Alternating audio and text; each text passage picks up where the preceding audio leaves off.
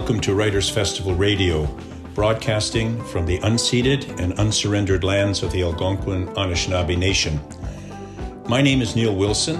I'm a co-founder of the Ottawa International Writers Festival and the Republic of Childhood, our programming for children and youth, and I'm hosting a series of 6 podcasts which explore education in the face of environmental crisis, which is the tagline of the book Teaching in the Anthropocene, a pan-Canadian collection of 43 short essays by leading educators and researchers, edited by Alicia Farrell, Candy Jones, Michelle Lamb, with illustrations and copy editing by Grace Stone. It is published by Canadian Scholars and was released on July 29, 2022. As the editors write in the introduction, we feel compelled to ask if the climate crisis expands the ethical obligations of teachers to include ensuring livable lives for children yet to come. If not, what can it possibly mean to teach in a world that is prepared to go on without us? It is becoming increasingly apparent that technocratic frameworks and conventional teaching methods are insufficient in the face of climate change dilemmas that are complex, integrative, multi-perspectival, and effectively charged. Time is of the essence, and young people feel it. Fueled by concerns for their future and angered by the inaction of adults, students across the globe continue to walk out of school on Fridays to participate in climate strikes. Yet, in the field of education, we have yet to respond in any significant way to the danger the climate crisis poses to the young people we teach. In our 5th in the series, I spoke with Michelle Lamb, one of the editors. She's the director of the Centre for Aboriginal and Rural Education Studies. And Michelle spoke about her research and experiences with climate refugees and the role of education in promoting inclusivity and unlearning stereotypes and our own complicity in benefiting from a system that is unjust. In our final podcast in this series, I am speaking with Jenny-Lee Klutz, an educator, activist, and community organizer. Jenny-Lee is passionate about climate and ecological justice. She brings this passion into her work at the University of British Columbia, where she researches social movements for climate and environmental justice. The learning that takes place in and through social action, as well as education for sustainability more broadly. At the center of her work is the recognition that she lives as a settler on lands that are traditional, unceded territory of First Nations, and thus much of her research and writing focuses on decolonizing climate action. Welcome to Writers Festival Radio, Jenny-Lee. Oh, thank you, Neil. It's so great to be here. In British Columbia, you write, the climate justice movement, and more specifically, opposition to the fossil fuel industry, is led by Indigenous communities. In your experience with young people, how has this knowledge shaped their activism? Yeah, so over here on the West Coast, I currently kind of live and write and research on the lands of the Squamish, the Musqueam, and the Tsleil-Waututh. I am as you said in your introduction, I'm an uninvited guest here. And so all of this work, I think, just before getting started, I'd like to preface by saying,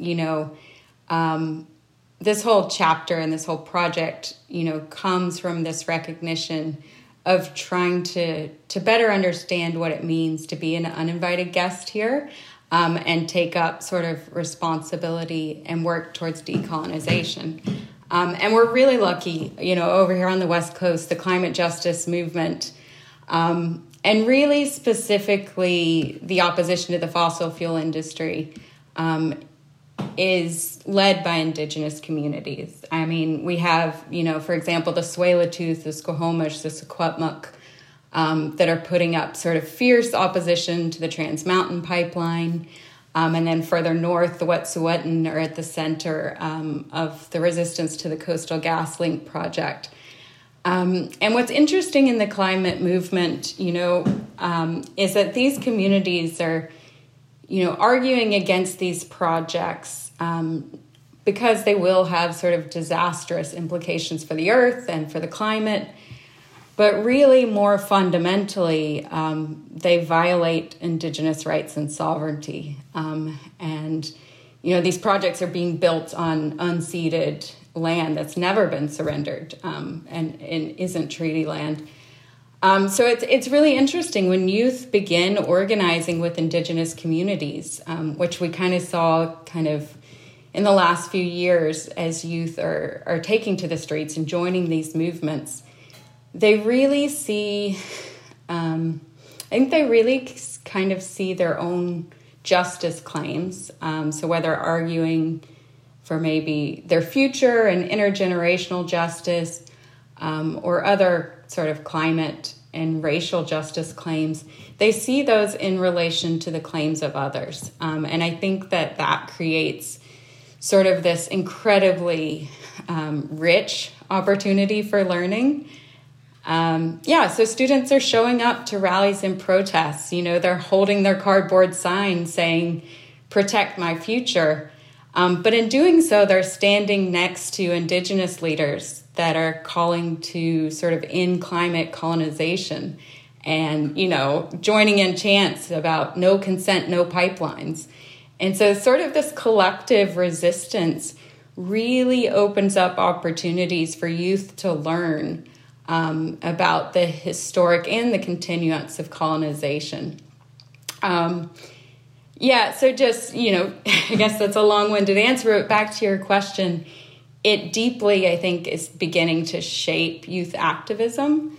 I was having a conversation with one young activist, specifically about the student strikes. And obviously I'm kind of paraphrasing here, but he talked about how, this whole climate strike thing really got in the news and sort of gained momentum because of Greta Thunberg and some other really just vocal student leadership, making, students see they really need to stand up and do something. But in the context of Canada, youth take to the streets and there's this realization that, Indigenous people have long been resisting colonization and resource extraction. They've been fighting the fossil fuel industry for a very long time. And, this young activist said to me, we really have to realize we didn't start this fight, right? We have to realize that, people have been doing this work before us for a very long time, and sort of take the position or the mindset that really we're just joining into a movement. And it's our job to sort of kind of support these Indigenous communities any way that we can. I love the way you frame colonization, not as an event that happened hundreds of years ago, but a structure of power that continues today in order to maintain, the settler access that you're talking about to the land and resources and that support our capitalist system.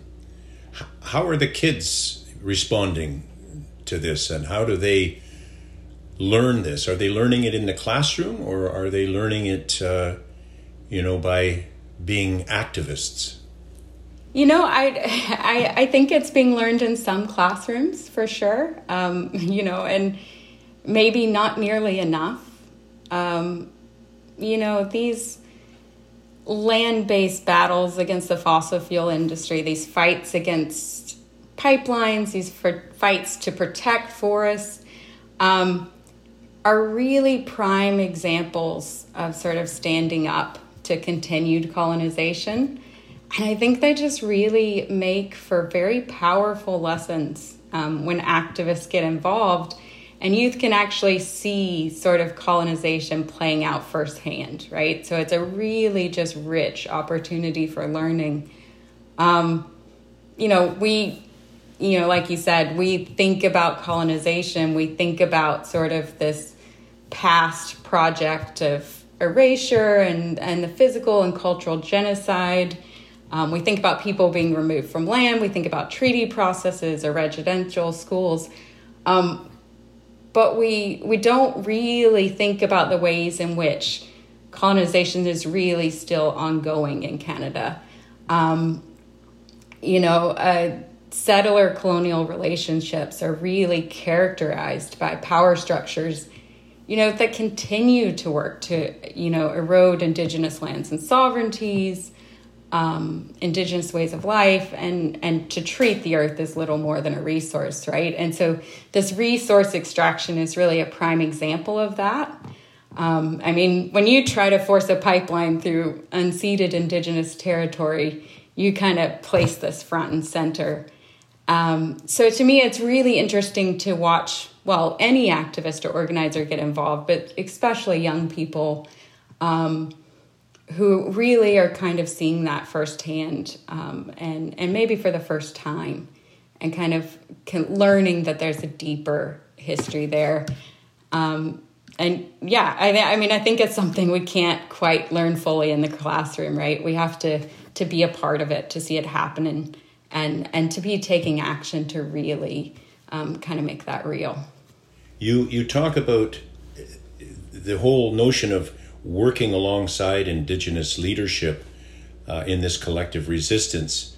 The young people, the youth, see their own experiences and perspectives in relation to others, and this provides a more critical understanding of their own assumptions and beliefs. So it's like they're doing something for the outer world, but they're also changing their own psychology and their own limited views of what it means to be settlers. Yeah, I think absolutely. I think when it's an embodied experience of learning, right? So when you get involved, youth are getting involved, and there's in my research, there's been all sorts of sort of examples of really deep learning, shifting perspectives, and the way we relate to others. I was speaking to one young activist, and it just, in my mind, is a great example of this sort of perspective shift or learning. And he was telling me a story. He participates in kind of the movement against the Trans Mountain Pipeline, and had been spending a lot of time listening to Tsleil-Waututh leadership. And he started to recognize the differences really in, our Western colonial ways of thinking about the earth. And then the ways of thinking, that Indigenous leadership brings to the table, and how those sort of stand in very stark contrast. To me, this young activist just kind of coming to these realizations about the difference in sort of Western Indigenous ways of thinking was just so encouraging, I guess, and very impressive to me. I was quite taken with your statement that through participating in the climate justice movement and organizing collective action, these young activists are beginning to recognize that planetary health is tied to the platforms of politicians and the pockets of fossil fuel executives. And certainly we saw that in a very shocking and shameful way at the recent COP27 meetings. Yeah, certainly. Actually, that, kind of rereading this or rehearing those words that I wrote, that's the first thing that pops into mind, right? This COP that just wrapped up, and our political leaders sort of fighting over wording and failing to really agree on sort of a meaningful plan to phase out fossil fuels. It didn't help that there were more than 600 people, tied to the oil and gas industry that were there to lobby and protect their interests.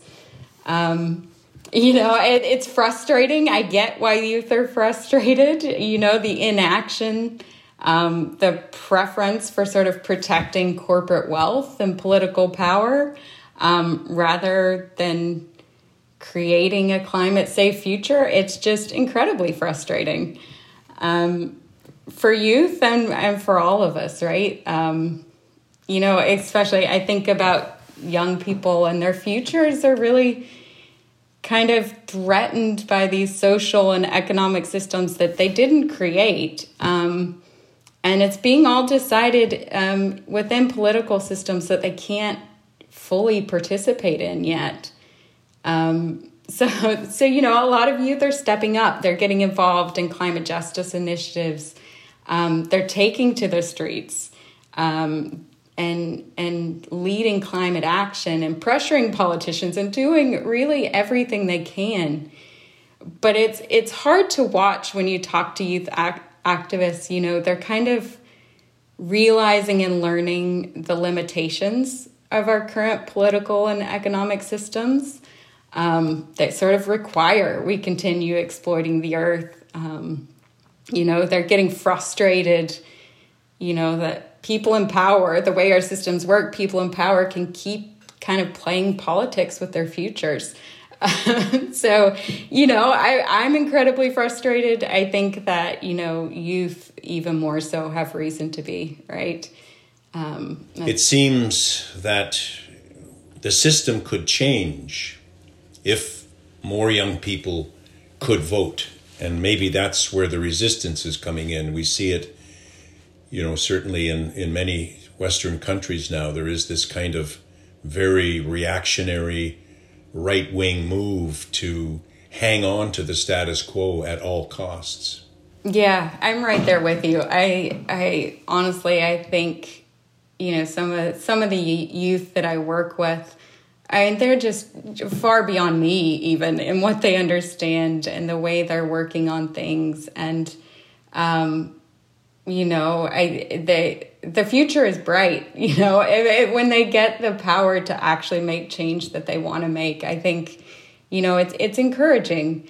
But yeah, frustrating nonetheless in the kind of political stalemates and kind of what they're wading through to make change, for sure. You write, becoming educators of activists, if we begin to unsettle ourselves, we no longer simply teach toward solutions, but instead teach toward the social structures and systems of exploitation and oppression that have brought us to the point of climate crisis, rather than a focus on creating problem solvers who are trained to think up sustainable solutions. Our priority might instead become to first educate problem makers, students equipped to unsettle the colonial capitalist status quo. That's something I'm sure many people, in the classrooms, the teachers, the principals might find a little revolutionary, if you will. No, and rightly so, right? It's quite the statement, but what we're doing is not working, right? I think ultimately, as students are recognizing the urgency of the crisis, they're taking to the streets to become activists. We have to step up and follow their lead. We have to step up and support them. I think that's our job as educators. And I think this actually just requires us to, in some ways, become troublemakers ourselves, right? To learn to kind of take a more careful, sort of critical and honest look at these, the underlying assumptions that are determining what we teach and how we teach it. And I realize this is controversial. Systems of power have provided privilege and comfort and wealth for many of us. And so the idea of teaching historical and colonialism, confronting capitalism in the classroom can really kind of create unease or discomfort, right? We really try to avoid this sort of thing in the classroom to make ourselves uncomfortable or to unsettle our students. But if we're honest with ourselves, right, colonial history is unsettling. It shouldn't be comfortable.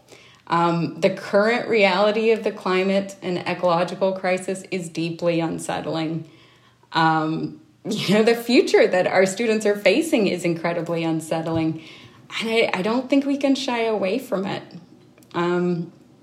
So as kind of crazy as that sounds, if we begin to unsettle ourselves as educators, unsettle our classrooms, I think we really have to teach toward understanding the social structures and systems of exploitation and oppression that have really brought us to this point of climate crisis.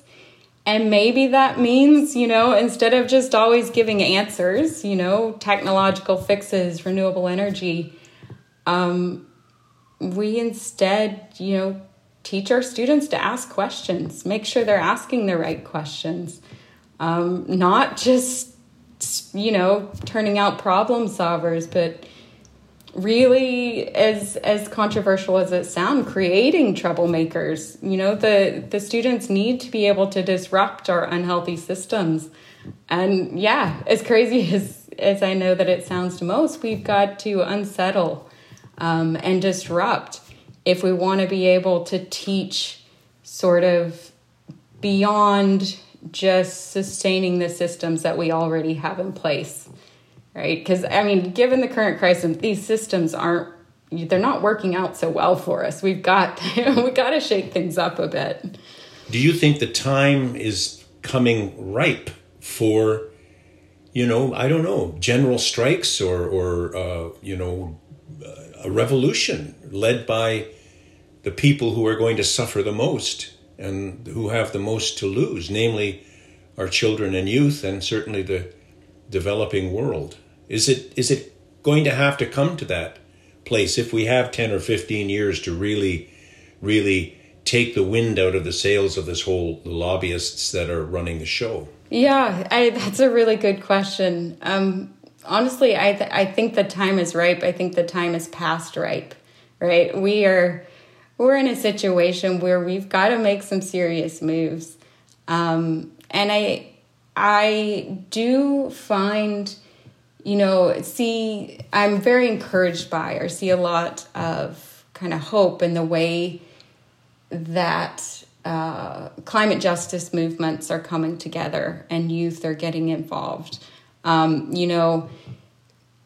are a lot of people kind of claiming different types of justice. They have different priorities, but I think we can all get on the same page when, we have a crisis that affects all of us. And it's going to take, the student strikes were so powerful. And there's something, really unsettling about seeing young people take to the streets and take it into their own hands. For a lot of those of us who would like to, well, not me included, but others who would really like to see business continue as usual, who kind of benefit from the systems we currently have in place. I think the time is right for more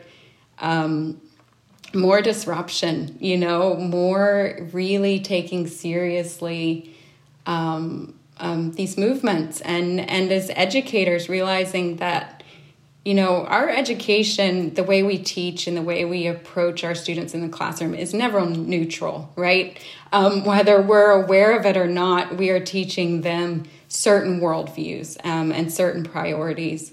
And I think we really need to take a long, careful, hard look at what we're teaching and what learning we might have to do ourselves to make sure that we're sort of providing and preparing students kind of for this future they're facing. So the question is does the school have to change? Does the whole notion of education have to change? And if not, maybe the work needs to take place really in another form of organization. And this is where you come in with your activism. Yeah, I mean, absolutely. I totally agree with you that, we have some teachers doing really good work and a lot, a majority of teachers are doing really good work. And we put a lot on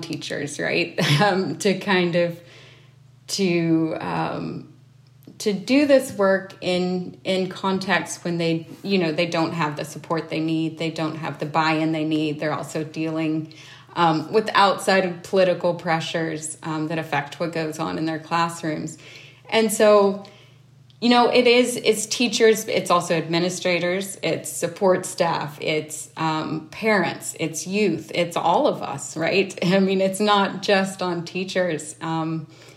And we have to really learn to do this work. And I think, based on my own research and experience, the way that happens is just getting out there, right? Like getting out there, getting involved, showing up to support the climate protest or rally, or the Indigenous community that's fighting for more fundamental rights. But yeah, it's going to take all of us. We definitely can't just put this on teachers. No, and Jenna Lee, your chapter is really a fine way, I think, to wrap up our series. Because it is a call to action. It's controversial, it's revolutionary, and I think it needs to be heard. Oh, well, thank you so much for having me here to talk about it. And I, too, am just, a white settler, new educator, learning to do this work myself. And so this conversation has just been really great to kind of explore these ideas. So thanks for having me be a part of this. Thank you, Jenna Lee. That was my edited conversation with Jenna Lee Klutz, and brings us to the end of our 6-part series on teaching in the Anthropocene, Education in the Face of Environmental Crises, published by Canadian scholars. We hope that over the course of the 6 podcasts, you may have gained some new insights that might reorientate the aims of teaching, so that we might imagine or reimagine multiple futures in which children, youth, and families can thrive amid a myriad of challenges related to the Earth's decreasing habitability. My name is Neil Wilson, and thank you for listening to Writers Festival Radio. Thanks to all our patrons, volunteers, and donors. And thanks to the Government of Canada, the Government of Ontario, the City of Ottawa, the Ontario Arts Council, the Canada Council for the Arts, Ottawa Public Library, Carleton University, and CBC for their ongoing support. This podcast is produced by Aaron Flynn, original music and sound engineering by Mike Dubé. Kira Harris is our program director, and I'm Sean Wilson. Thank you for listening.